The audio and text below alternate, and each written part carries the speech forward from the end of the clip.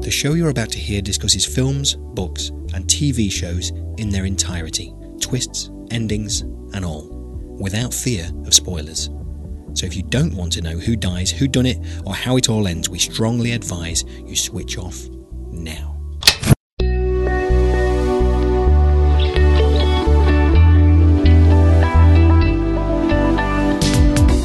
I'm Paul Tyler and welcome to Spoiler, the show which reviews movies, books and TV shows in their entirety.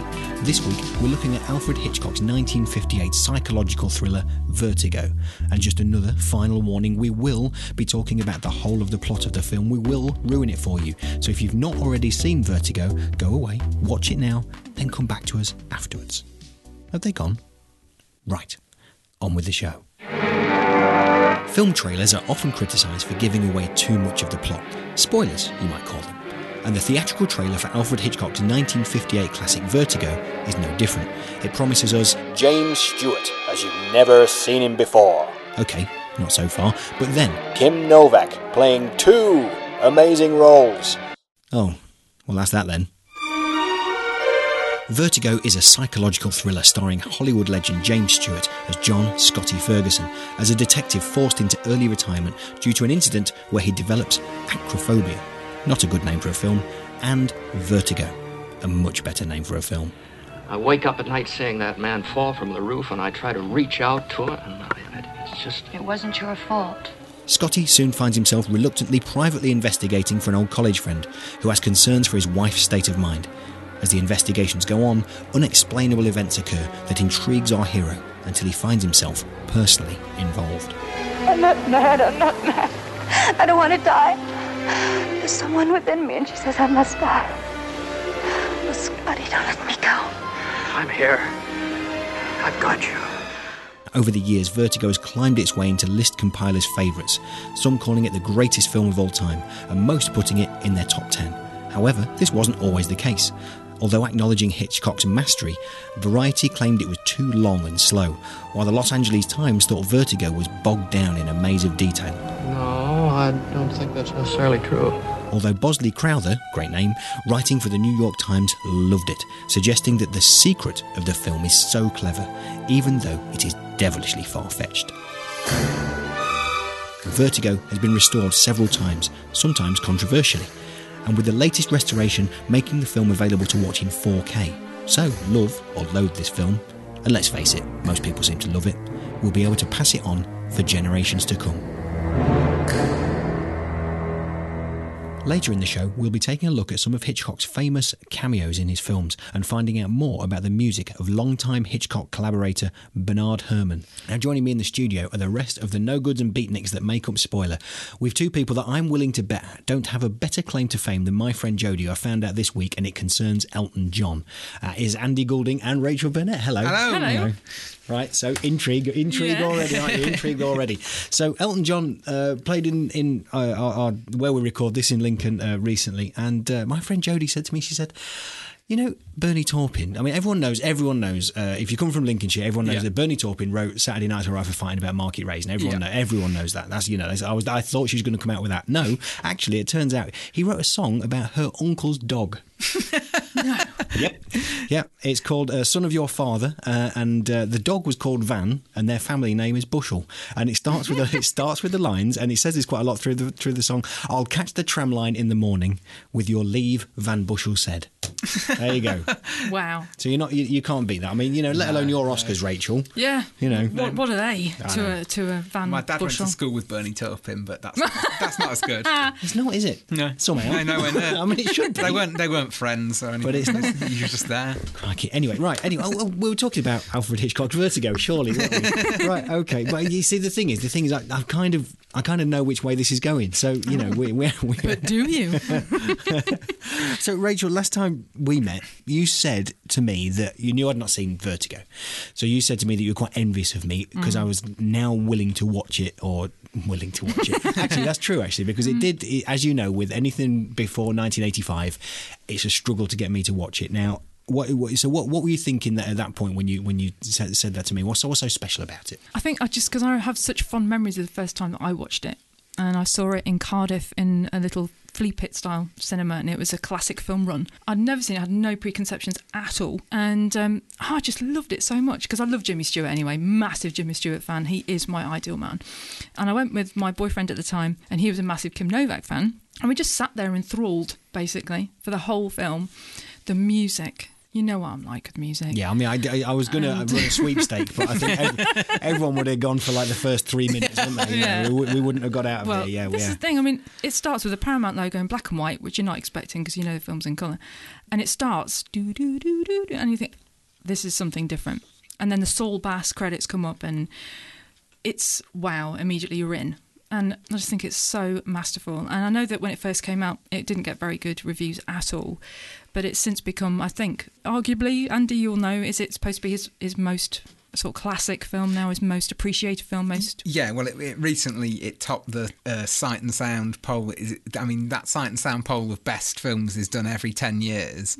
And I think the first time they did it back in the 50s, I think, Bicycle Thieves won it. And every decade since then, it's been Citizen Kane. And this year was the first year that something different won it, which was Vertigo. And Citizen Kane number 2. You see, it's funny because I think we all read the same thing on there about the Sight and Sound reviews. And when I think about Sight and Sound, I think of nerdy guys that maybe shop at Maplin about electronics and things like that, rather than films and TV. But actually, I mean, it's like that list is a compilation of the top critics, isn't it? So it's probably worth looking at. I should probably say at this point that I've got a subscription to Sight and Sound. Do you shop at Maplin? He's not answering. Yeah, that means yes. But I am a nerdy guy, I'll admit to that. Yeah, I think we're all quite geeky in here. Yeah. I was disagreeing with this. Right, so Andy, are you as wowed by it as Rachel? I am, yeah. I mean, I can remember the first time I saw it, and to be honest, the first time I watched it, I had a strange reaction to it because the plot of it has been called ridiculous, and obviously there's more to it than the plot. The plot is a little on the ludicrous side, but I think it plays by the rules of kind of a Pulp Fiction kind of mystery, but then ultimately it winds up that mystery a lot earlier than you'd expect, and then it goes to far more terrifying psychological places.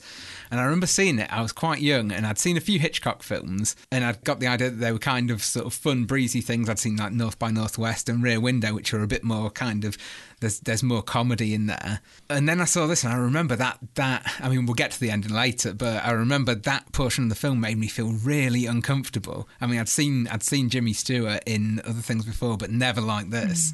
And so the first time I saw it, I came away with it kind of feeling like I had insects crawling on me, that kind of... But it was that intriguing that I went back and back. And every time I've been back, and I have been back many times, I've always thought it's a masterpiece. Well, what do you think I thought about it?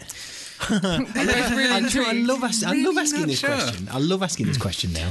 I think you quite liked it. I'm going to say you quite liked it. I'm going to say you had some issues with certain parts of it, but I think on the whole, I'm going to say that you found it quite cheesy, because actually I watched it with my housemate, who loves it too. But it's weird watching it again and trying to watch it as dispassionately as possible. And obviously I'm now 20 years on from when I watched it the first time, and I've seen a lot more films. And I thought, wow, some of his dialogue is really bad. And some of his acting is really bad. And so there were some really cheesy bits. And I thought, okay, if I was coming at this having had more years of watching films and coming at it, as Paul tends to when a film is highly recommended and is very high up in charts. Yeah, you know I don't go for Yeah, you're like, I'm going to hate this. So I was sat there thinking, I think Paul's not going to like it. I loved it. Yes! I'm so pleased. I mean, I loved everything about it. I go at it from that. Of course, the fact it's recommended to me first. Let's put that. Anyone who we know I don't take recommendations well, although I'm perfectly best willing. Film of all time. To give them out. Yeah, not a good starting point. Exactly. And it was filmed before 1985, so already I'm on the back foot, and I think I put it off. Although actually, this is normally a spoiler. I do things like a couple of days before because I've such a terrible memory. But I did this about a week or so ago, and it's still with me. I've been thinking about it for a while, and I don't know, the acting and stuff like that. I mean, I thought James Stewart was just outstanding. I thought, really what you want in this role is a likeable character, someone to get on side of, and you straight away you're just on his side, aren't you? Yeah, he's not the one I was talking about, bad acting. No, no, but it's funny because James Stewart, I've not really seen that. Oh, Paul, we can introduce you to so many. Well, of course, but you're going to recommendation them, and I'm not going to listen. But unless we do it for spoiler, of course. Okay. Even the cover for the poster and the film is it's outstanding, isn't it? And there's depths to everything there. Just the Vertigo swirls and all that kind of thing. It's just I love it. Well done. Yay. Well done, everybody. So genuinely, really happy. I was totally hedging my bets, thinking I can't stand it. He was going to say he hates it. Just the relief. Is it your first Hitchcock film, Paul? Have you seen him before? Do you know what? I think it is, and I think he scared me as a young person or a child. This is the guy that used to come on in the front of his films and go hello. Yeah, that's the one, yeah. So if I see that on the TV, I'm just going to turn it off. I'm not, whatever you've got to say, mate. I'm not watching that. I'm going to watch Euro Trash or something else. They're bringing banks. Oh man, really? Yeah. Yes. Anyway, no, we're not going down that avenue. Right. So, actually, going down a similar avenue. Let's talk Kim Novak, because when I tweeted that I'd watched this film, you tweeted back, Rachel, and said something about Kim Novak. You were quite interested to see. Have you fallen in love with Kim Novak? Well, yes, of course. Of course, it's a given, isn't it? It's almost not a question that needs answering, really, because of course you did. Yeah, but I mean, I don't think they got on so well, did they? Her and Hitchcock, and years after he sort of said that she was wrong for the role or anything like that, but he's wrong. He is wrong. And because of that, I may never watch another film of his. Well, he said the same about Jimmy Stewart, didn't he? He blamed the failure of the commercial failure of Vertigo on Jimmy Stewart being too old, and he never worked with him again after that. But it's weird. I don't think the age gap actually shows. I didn't even register it, to be honest. I mean, I know she's supposed to be 26, but she doesn't come across that way. As even 26-year-olds in 1958 were very womanly and very glamorous and very, mature. And he's kind of goofy. He's not a really kind of robust man. He's lovely. And so I think they kind of met in the middle, and it didn't jar at all for me, the age gap. At all. No, I don't even think about it. No, me either. No, but I mean, during the research for this, I was looking, and Kim Novak's an interesting story, isn't it? And now she's an artist now, and a very good artist as well. Have you seen some of her stuff? It's fantastic. So much so that I even wrote down KimNovakArtist.com. You should go, just go and have a wander around. It's really good. But I think she saw what was happening to sort of Hollywood starlets and leading ladies, and sort of said, well, no, I don't want to go down that road. Let's steer this course elsewhere. And I think when you look at other cases, it was perhaps a very sensible decision. Yeah. But how about that soundtrack, Rachel? It is just outstanding. This isn't just a case of Rachel going over the top with this. It struck out, and if it stands out, if a soundtrack stands out to me, then it is something I've downloaded it, but I haven't listened to it yet. But it's spooky. Be careful if you listen to it on your own at night when it's quite dark. You'll freak yourself out. Yeah, it is quite spooky. It gets under your skin. But no, he's a genius, Bernard Herrmann, absolute genius. There's a wonderful YouTube mix with all his supposed best stuff, and it really is just the most amazing 2 hours that you can spend listening to music. But I do think I put down here music maketh the film, and I think without that soundtrack it would have been a good film, but it wouldn't have been a great film. I think it is that important to the film. It puts you in that mindset, doesn't it? Because for me, it sort of knocks me off centre. There's those strange moments, like that bit where they're looking at the tree that's been cut down, and then she drifts away, and then it sort of becomes almost like a sort of faint car alarm sound, and that made me feel really strange, and it made that scene far more effective. I mean, if you took the music out of that scene or just put some more generic kind of creepy music in, it wouldn't have half the effect that it does. No. So I mean, well, plot wise, I mean, let's bring in Midge here, because Midge is you meet Midge very early on, and you're a little bit unsure of the relationship there, and then you realise, oh well, they're just good friends, maybe a bit romantic at some point in the past. But do you think she's just there as a plot point, or? No, I think she's really important, actually. I really like the character of Midge. You do need something away from that whole, is it supernatural? Is this happening? Or look at Kim Novak, or he's following her. You need something. You need to come back and go, right, let's just reevaluate where we are. Yeah. And she is that person. And she's not just a plot point, because she's quite rounded. I'd like to know more about her. I'd really like to know more about her and there's all these theories online about is she gay and all these kind of things, and is she still in love with him, which I think is fairly apparent that she probably is. Yeah. And the pain that she goes through all the time is it's really tangible. I thought it was a beautiful performance, really subtle and really beautiful. And I think out of the whole thing, I think she's probably the person I felt most sorry for. In a lot of these films, they have the kind of pal role, and it's often like a same-sex role and stuff, and it does serve that kind of a break in the action to kind of reassessing. But in this case, I think there's a lot more to Midge's character. I think at some point in Vertigo, every character is a little bit creepy, and that even extends to Midge for me, because there's a sort of a counterpoint to the obsession that we see later, the major obsession that Jimmy Stewart's character goes through. With Midge, she's obviously interested in him, but then this scene where she essentially tries to paint herself into his affections, and it completely backfires, and you can see the devastation that wreaks on her. I mean, until that scene, Midge, for me, kind of centred it a bit more, and as things were getting a bit spooky or a bit strange, you come back and you go, oh, good, here's Midge, I can relax a little more. Then that happens, and, there's it's like there's nowhere in this world you can go for a bit of respite.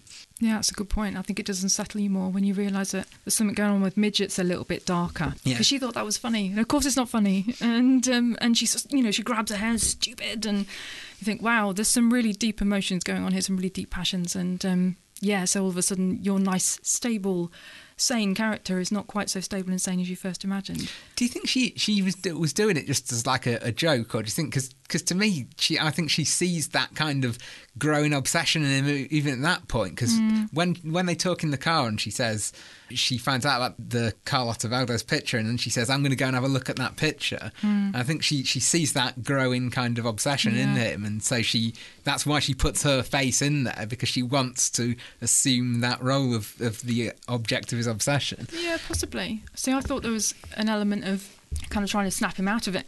This is so ridiculous. What are you doing? It could be anybody. It could be my face up there. You're obsessing about nothing. Think about what you're doing. But yeah, I think there's also an element deep down where she's thinking, why can't that be me that you're obsessing about? Well, it proves what an interesting character she is, Absolutely. I suppose, and what a good performance it is, that she hits all these points of possibility. But. Absolutely. And then it's subtle that, a plum like me can think that it's just a plum. But yeah, I mean, other characters in there as well that we get introduced to earlier on, and Gavin it's Elster, isn't it? And I kept thinking of Gavin, the guy off of BBC News 24. Gavin Esler. Yeah. That's really close. But he's introduced. And do you think he looks just a little bit too much like a villain? Just a bit. And he's the one that is not a very good actor. Yeah. For me, he kind of, careful, he really almost breaks it. But his big bits at the beginning anyway, while they're still talking, establishing important plot points and what's going to happen. So he doesn't need to be a brilliant actor. But, he looks Weasley, doesn't he? It's like, oh, come on. He's clearly up to no good. Yeah. He is the owner of the haunted amusement park from Scooby-Doo, isn't he? He really is. It's true. Something you mentioned earlier, Rachel, in a lot of the variations of what happens in the film is the following. And there's a shot in there, and it's not just me that thinks this. Probably some other people too, but I definitely know Martin Scorsese because I saw him talking about it on that there internet.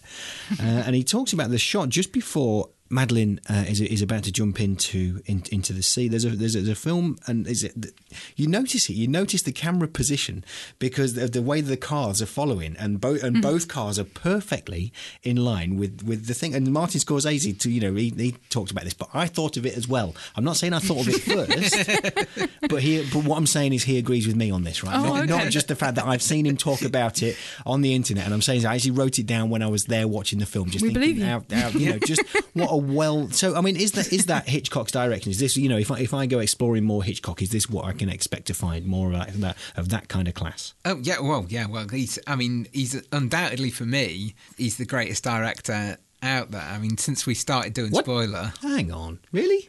You're nodding your head, Rachel. What? I'm not saying he's my favourite, but I can see where Andy's coming from. It might sound like a bold statement, but if you start watching these films, you'll see the amount of amazing films there are. Even sort of the lesser known ones, or sort of the weaker ones. There's always these sort of virtuoso moments.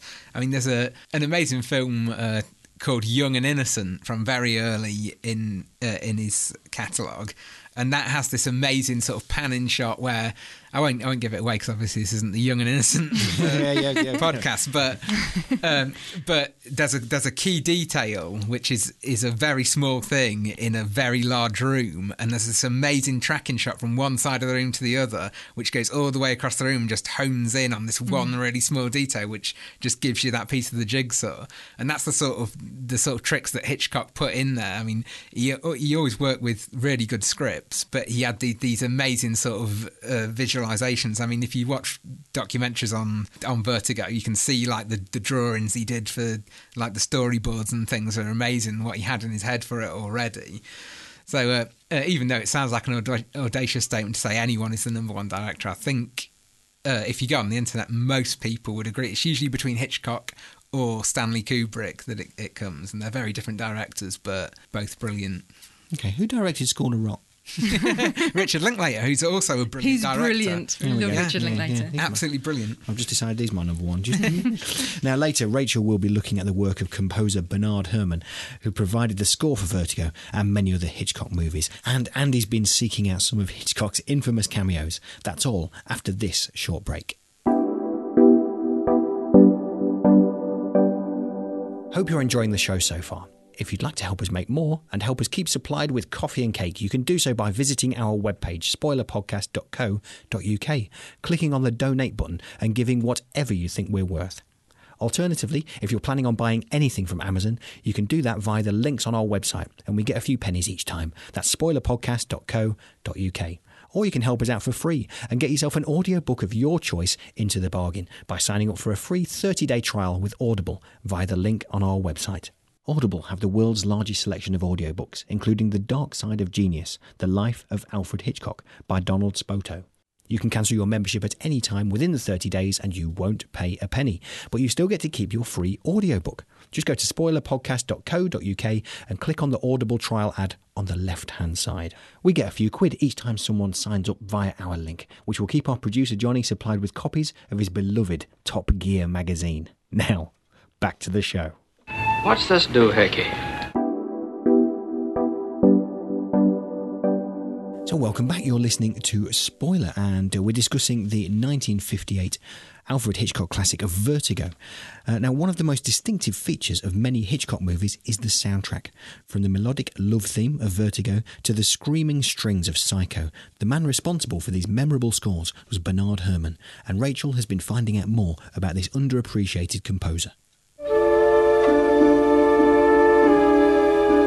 I'm a coward when it comes to any kind of thriller. My emotional availability is renowned within the spoiler team and has meant me avoiding a whole genre of film all my life. However, I can say that almost without exception, I can watch anything as long as it's on mute. Music and sound effects are so intrinsic to my sense of fear and discomfort that without them, I'm almost untouchable. I was a long time before I approached Alfred Hitchcock films, largely because of one piece of music, the scoring for the shower scene in Psycho. Those screeching strings that sound simultaneously like the strikes of a blade and the screams of the victim. Utterly chilling and still raise the hairs on the back of my neck. Even without the visuals, I can feel my saliva drying up and my shoulders starting to hunch up around my ears.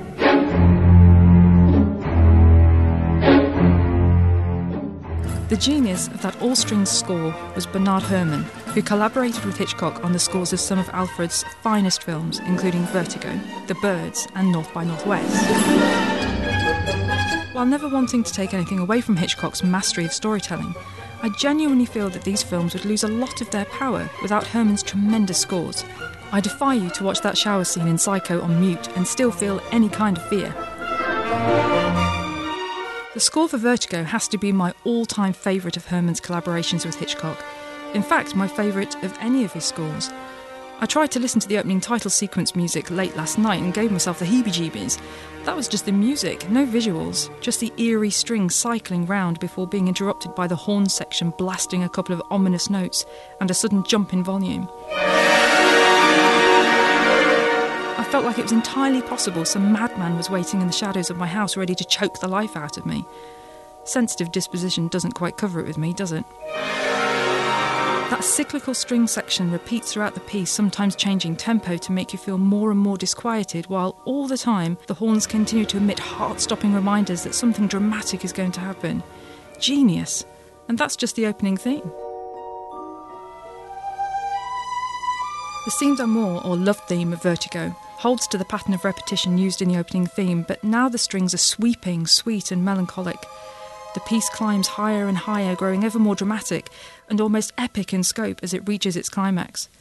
Herman intended the piece to homage Wagner's Tristan and Isolde, another story about love and obsession, and it does so beautifully. Although originally written for film, Scene d'amour is a stunning piece of music in its own right, deeply emotive and transcendent. This piece is so powerful that it has regularly broken out of the confines of its Vertigo context and has been used many times in other places. Most famously, and somewhat controversially, it was used in part of Oscar-winning silent film The Artist.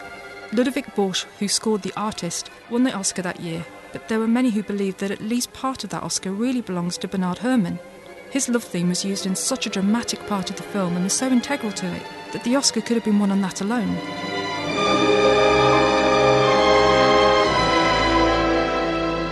The irony is that Herrmann only won one Oscar, and crazily enough it wasn't for Vertigo.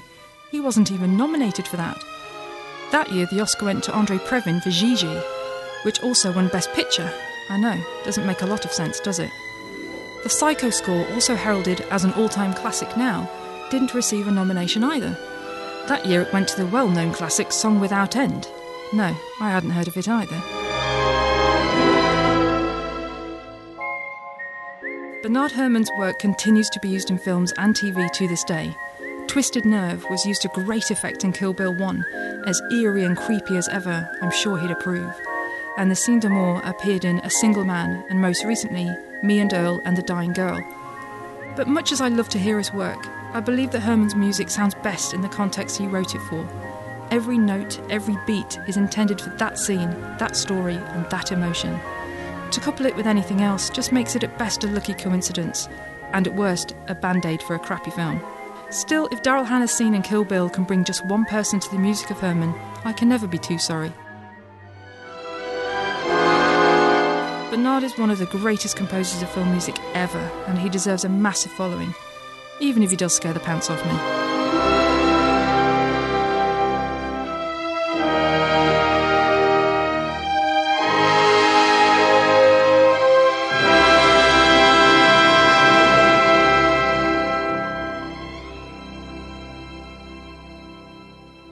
Okay, very good. Well, thanks, Rachel. And I think, we've covered the score, so we're not going to talk any more about the score. No more score talking allowed, apart from maybe at the end. Right, okay, so now let's pick this apart, and I'm going to tell you everything that's wrong with it. I suppose I'm hitting a bit back on what you brought up, I think, earlier, Rachel, about... Did people really fall in love so quickly back in 1958? All right, well, I suppose it's Kim Novak. But just... Really? You just said it. It's Kim Novak. Right. It's like she's so sensationally beautiful and captivating. She's got that mystery and she's glamorous and she's just a bit ethereal, isn't she? And I think that's what got him. I don't think, is it love when you behave like that? Well, let's talk about behaviour, because after she came out of the river, not the river, it's the sea, isn't it? There. Yeah.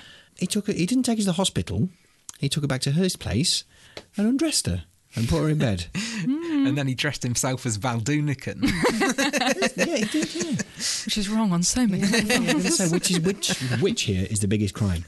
So that's peculiar behaviour, isn't it? No, definitely. There's lots of creepiness in this, and I think that is why you said about ants crawling over your skin. And yeah, I debate the whole falling in love thing. I don't think it was love at all. I mean, he saw her. He wasn't going to take the case, and then he saw her.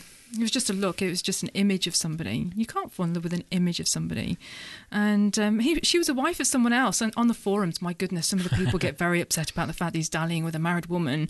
And that's his friend as well. And so there's so many things about it that's a bit dodgy, that I think really he just let himself get caught up in the mystery and the romance of the mystery and the myth of what's going on. But I really debate that it was anything approaching what's really love. I mean, Andy, you're in massive love with your lovely wife. I am, yeah. And, it's the way you talk about your wife and the way Jimmy Stewart behaves is so at odds with each other. No, it's ridiculous, isn't it? But, I mean, if you go back to all these old films, people fall in love ridiculously quickly in them. I think there's an element of... It did work a bit differently in those days, didn't it? I mean, people you'd have your wild teenage years in like a year when you were 16, and then you'd probably be married and settled down the next year. And so people were very trying to push you into things like that, weren't they? But, I mean, in these films, it's not... That's not what's being portrayed. They are going for this kind of very over-the-top thing. And there are certain films, like, for instance, A Matter of Life or Death, which is one of the greatest films ever made. We should totally do that. Hang on, I thought this was. It's one of, yeah. But in that, at the beginning of that, I mean, two people fall in love over a radio broadcast in an aeroplane, and the whole film is hung on you believing that. And I think it's just one of those things in old films that you just have to sort of get past. It's very...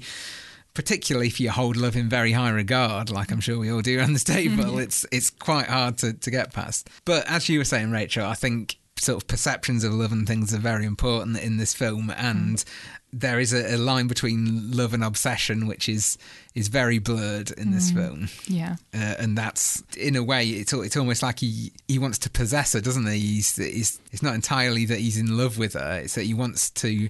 There's an element of protection as well, so there's nice elements to it, but I think there is an element of possession that becomes a lot clearer later on in the film. Yeah. Well, so we'll get to that now, because... It's sort of following the pivotal scene of the film, really, when Madeline jumps from the bell tower, or probably not Madeline, so then obviously Scotty gives the evidence, and he sort of spirals into despair, and it's good because you start seeing him looking at other women. Oh no, that's not her. Oh no, that's not her.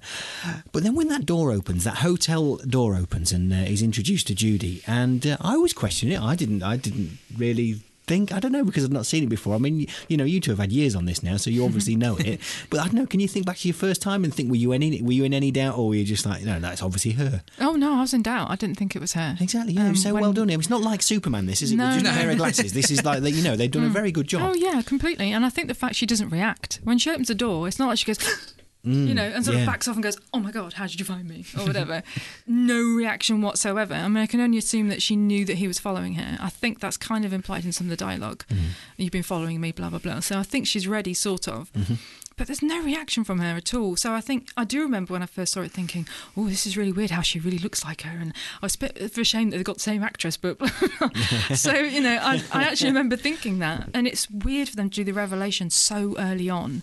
I was coming to that, to that bit. Yeah, just because I must admit, I thought that they perhaps did give it away a bit too soon. I don't know. But then it is what it is. Yeah. I like it. I like it like that. Can you remember when we talked at the beginning of the series about Moon and getting that twist out of the way? Yeah. And for me, it was like that, because for me, the fascination of the last half hour isn't the mystery anymore. And in a way, that letter writing scene where she basically tells the audience exactly what's happened, it ends the sort of the pulpy side of things and the mystery, and it ties it off. And that is kind of the ludicrous element of it. I mean, if you start unpicking that, it's highly unlikely that they went through this elaborate plot. But it kind of ties a bow on that. It puts it to one side, and it goes, now we're going to focus on Jimmy Stewart's mental state and this relationship between them. So for me, that's when it shifts from a really good film to a great film, is that last stretch at the end. I totally agree.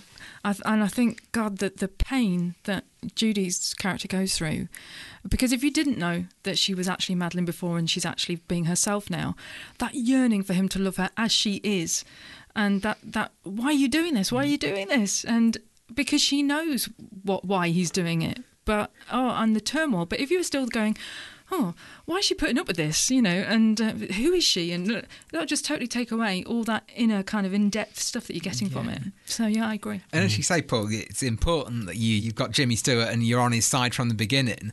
But as you got into that last half hour, did you start to lose sympathy for him at all, or did you start to feel a bit kind of... I was still with him, and I was a little bit unsure as to how much he really knew as well. Yeah. And this is the layers of this film are brilliant, because during that period of time where he's sort of obsessively trying to dress her as Judy, then I thought, well, he must know. But it wasn't until he saw the necklace that it all fell into place for him. But at that point, I thought he was at some points, I thought he was just playing along with it. Yeah. I don't think he knew. I think he was so far into his obsession, into his depression and everything else that had been going on. I think he probably even recognised in himself, I'm probably just projecting, but why not? Because she's letting me do it. Yeah. And she was so far removed, personality-wise, and her gesticulations and her manner and her voice was so completely different to Madeline that I think he could possibly, even if he did have an inkling, he could certainly fool himself that it wasn't her. So that would make him feel slightly better about doing what he was doing. But no, I don't think he had an inkling really until that moment. And then it was like, I think that was like a sledgehammer, wasn't it, really? Yeah. I think that was like, oh my God. So then, well, let me fire that question back at you then, Andy. Did you start to lose, your being on his side? Yeah, well, I mean, what he turns into, for me, turns into a bit of a... I mean, we know he's had a mental breakdown, so there's an element of sympathy there, but how pushy he is and how... I mean, there is one moment, I think, where she says she can't take it anymore, and he says, you can leave, you can walk away, and she doesn't. But in that whole stretch from when he takes to the clothes shop and she's saying, I like the second one, and he's saying, no, we've got to have this, and you can see she's upset, but it's all about him at this point. And I don't think I ever had that doubt that he might have known anything. I think the way I watched it, I always thought he didn't know it, but he'd just seen this chance at his happiness. So for me, it was all one-sided. He was just thinking of him, and to all intents and purposes, erasing someone's personality and looks and everything completely for a shot at some kind of semblance of the happiness that he very briefly found with Madeline. Yeah. Okay, so, well, very shortly we'll talk about the very ending of the film and maybe what we thought happened next. But Hitchcock was perhaps one of the first directors to turn his name into a brand, and nearly 40 years on from the release of his final film, he's still more famous than any of his leading actors. Part of this branding was his habit of making cameo appearances in his own movies. Andy has been finding out more. It's often said that the sign of genuine megastardom is when a person is recognisable to an audience in silhouette. Commonly cited examples of this are Charlie Chaplin and Mickey Mouse, perhaps the two most iconic figures of 20th century cinema. For the majority of other celebrities, shadowy anonymity would erase the distinctive features most associated with them. Take away the devilish grin of Jack Nicholson, the piercing eyes of Paul Newman, or the arresting, stony-faced beauty of Greta Garbo, and they become shadows of their former selves. In one unique case, however, there was a celebrity who was arguably even more recognisable in silhouette than in full light.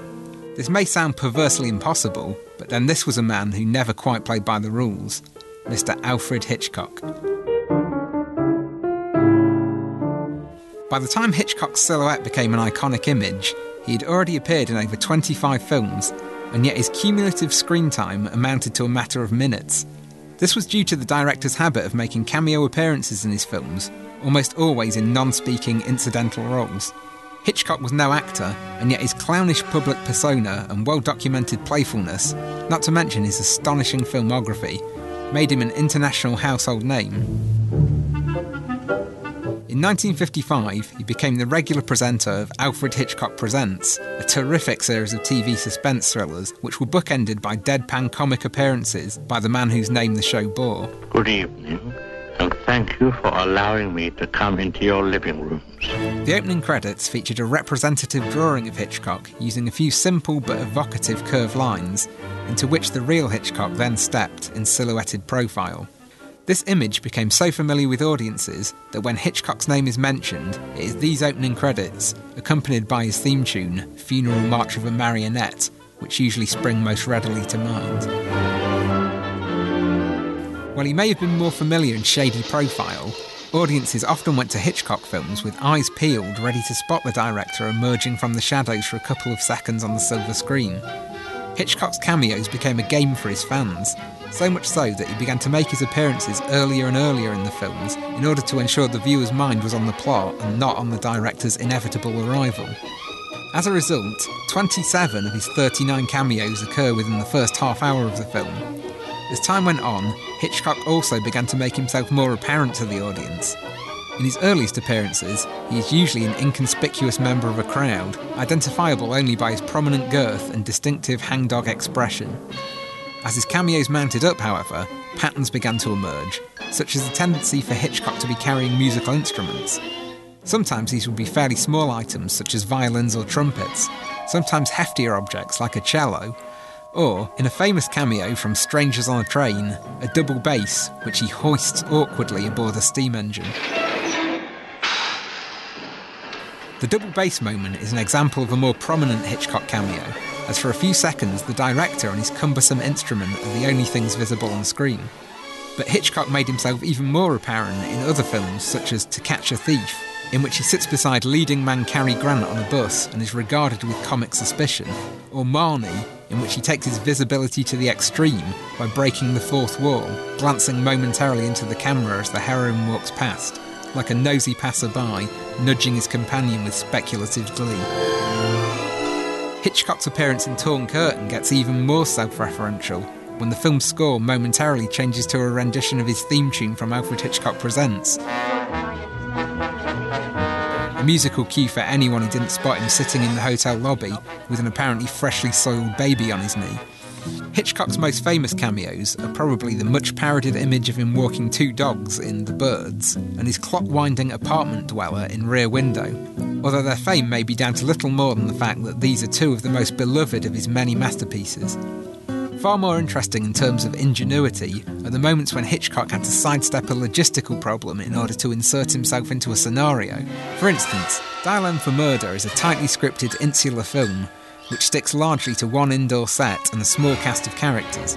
Hitchcock's presence in this case would have been disastrously disruptive. He got round this problem in the similarly small-scale Rope by opening with a shot out of a window onto a street, through which he could comfortably and inconspicuously stride. But rather than repeat this trick, Hitchcock instead inserts his image into a class reunion photo viewed by the leads.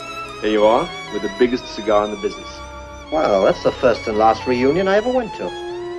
What a murderous thug I look.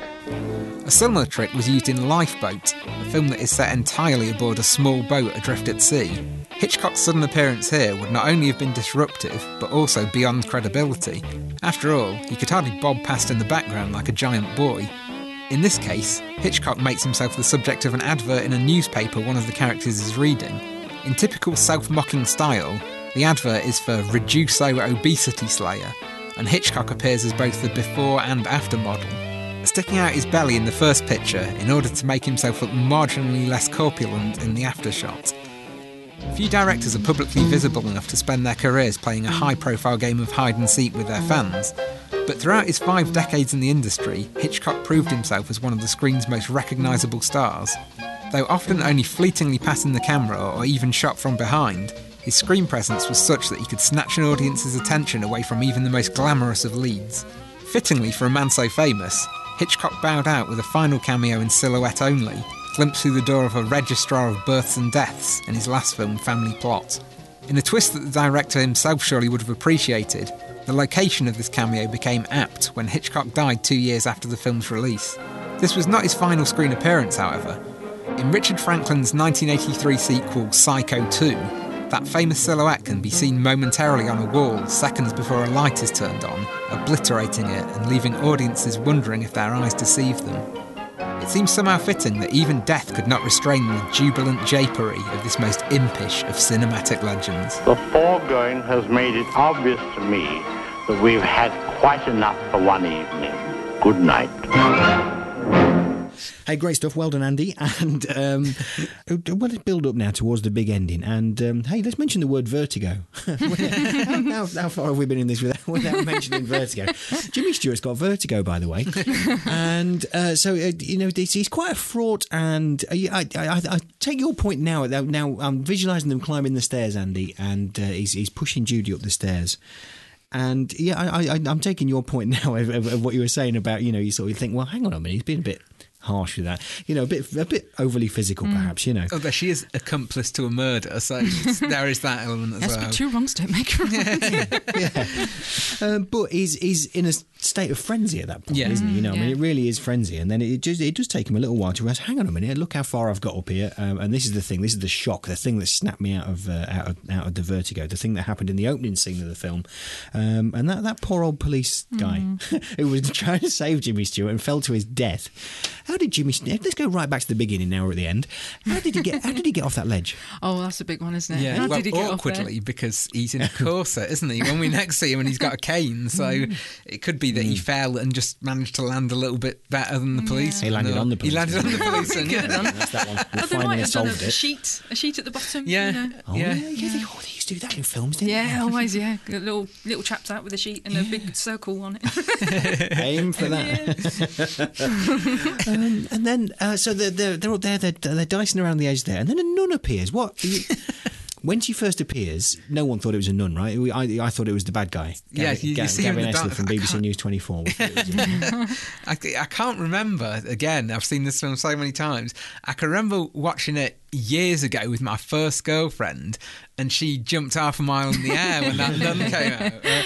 Obviously, not quite as badly as Judy does, but But she was very calm, wasn't she, the nun? When after, if I see someone jump off a ledge, I think I'm going to be freaking out, man. Yeah, like, oh my God. Yeah. But no, she was just like, oh dear, ring the bell. Not- Another not- one's not- gone. not again. Maybe we should lock that door at the bottom. It might stop happening. It is weird though, the way, because obviously she's come out of the hatch, isn't she? So she kind of goes, Yeah. and just kind of, sorry, it's difficult to do that on the radio, but she kind of just sort of looms out of the floor. can you remember that nun at the beginning of the Blues Brothers? Yes. Who moves around without even moving her feet. Yes. It was kind of like that, the way she was, emerged, yeah. wasn't it? I mean, I must admit, when I saw Vertigo in the cinema, that was one of the things that freaked me out. Don't like nuns. And she just kind of loomed out, and I was like, ah! So, The sister act like a horror film. Oh to my you. God, yeah. So the ending, what happened next? What happened? I love to ask this question. What happened next after the ending? Obviously, she jumped off. Oh. Did she jump or did she fall? Oh, well, there we go. There's There a has been question. debate, Brilliant. hasn't there? Yeah, big debate. Oh, did fantastic. she simply see the nun and stop, fall backwards and then clean out? Because you're really near the edge. Yeah. Or did she go, I'm never going to get out of this, I'm guilty of murder, and fling herself out? Kim Novak says she fell. Really? I thought she jumped. Andy? I really don't know. I think it's I think it's kind of left hanging Oh, there, totally, isn't it? yeah. And it's and also I think what happened next. I mean, obviously we're left to come up with our own point of view, but Hitchcock did actually shoot an extra little tag for the ending, and in those days there was pressure. In fact, the production code at the time stated that if someone committed a crime, they had to be shown to be punished for it. And Vertigo is one of those films that slipped through where that doesn't happen. You don't see Gavin Essler in chains or anything, And it's But all for the better for that, isn't it? it is definitely. But Hitchcock was told he had to go back and shoot one, and there is in existence just a little bit at the end with Jimmy Stewart back with Midge, and they're listening to the radio, and the radio saying the police are closing in on the. I mean, it would have made it rubbish. It would have So it twee, would have wouldn't it? absolutely So incredibly twee. destroyed that ending. That ending of him looking over that precipice is great for me. Yeah. And I mean, we know that early in the film they say this thing about another emotional shock will shock him out of his vertigo, and is that the thing that finally puts it to rest? So Yeah, as he his- looks over the edge, that is literally the end of Vertigo. Yes, no, absolutely. He stood there most comfortably, isn't he? Just looking over. Yeah. It's not. Yeah. He's almost indifferent to the height. Yeah, because we know from those amazing shots that we see where this camera zooms in and out at the same time, that would instantly happen. But he has a good look down there, doesn't he? So. Yeah. Okay. Right, we're going to get to the scale. A final verdicts on this. Now, anyone who's been listening, even half listening, are going to know which way this is going to go. But the scale is Vertigo, the 1958 classic from Albert Hitchcock, or Vertigo, the 2004 U2 song that resembles the modern shame of a once great band that used to pay their taxes. Which are we going for? We're going to go for the film or Bono. You saw Springsteen recently, didn't you? I Right, did, Andy? yeah, Right, yeah. and there's a video online at the minute of Bono with performing Because the Night with Springsteen, and he is so out of his depth. It is. And this is, I'm a Once U2 fan. The early days loved him. Anything up to and including Actung Baby, go with it. After that, forget about it. I don't even think we need to ask you. I really don't think you do either. I don't. I kind of want to say it to be contrary, but no. Yeah, no, well, you know how really contrary I can be. I mean, I'd go for the sport normally, don't I? But I'm not doing it now. Kind of upset that Bono has been mentioned in the same podcast, really. So we're placing Bernard Herrmann, Bernard Herrmann, and everything will feel better. That's right. I mean, there has been, it's Bernard. We should always reference Chic. Right. So, there we go. If you mention Chic in the same podcast after mentioning Bono, it's all cleansed. Everyone's we've got a balance. Everyone's fine and groovy. Right. So thanks to everyone for this. Thanks for recommending this. Who recommended this one, by the way? I think we both did, didn't we? Yeah, I think we came to a kind of pub consensus. Yeah, like we have to do a Hitchcock. Which one are we going to do? It's got to be Vertigo. Yeah. Okay. So if you're going to recommend one that I'm going to watch, well, I don't know, am I going to watch it? What's our next spoiler Hitchcock going to be then? Because I'm not going to watch one without doing it for this. Well, for me, Rear Window. Rear Window is the next best, I think. Yeah, well, actually, I think I might like it even better. Ooh. But we can't do it for spoiler now because I've ruined it by saying my certainly opinion. have, but, and obviously I like it because I mentioned it too. You enjoyed Jimmy Stewart's performance. Yeah. This is him in a sort of lighter role. Yeah, it is much I would lighter. go to Rear Window, definitely. Yeah, me too. Okay, maybe series 7 or 8 then. Okay, well done everybody. Thank you very much. Thanks for joining Through the Glass, and we'll leave you, as always, with the genial Andy Goulding. Before you put on Vertigo, a warning to the cautious. Hitchcock's use of colour is designed to make us nauseous. Combined with the suspenseful plot and Bernard Herrmann's score, the delicate of stomach may be shaken to the core. It can be overwhelming on a 48-inch screen. That's why the film's called Vertigo. That's French for I Go Green.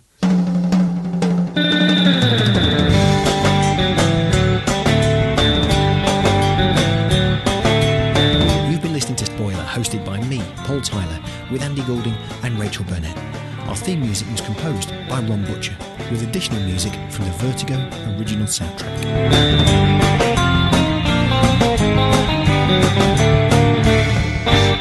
If you enjoyed the show and would like to support us, you can go to our website, spoilerpodcast.co.uk, click on the donate button and give us whatever you think we're worth.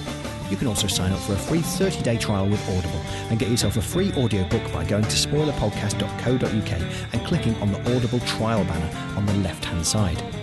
Or you can help us out simply by telling your friends about us, sharing the links to our show, or writing a nice review on iTunes. I get to turn out in the morning with your leaf and butcher's there.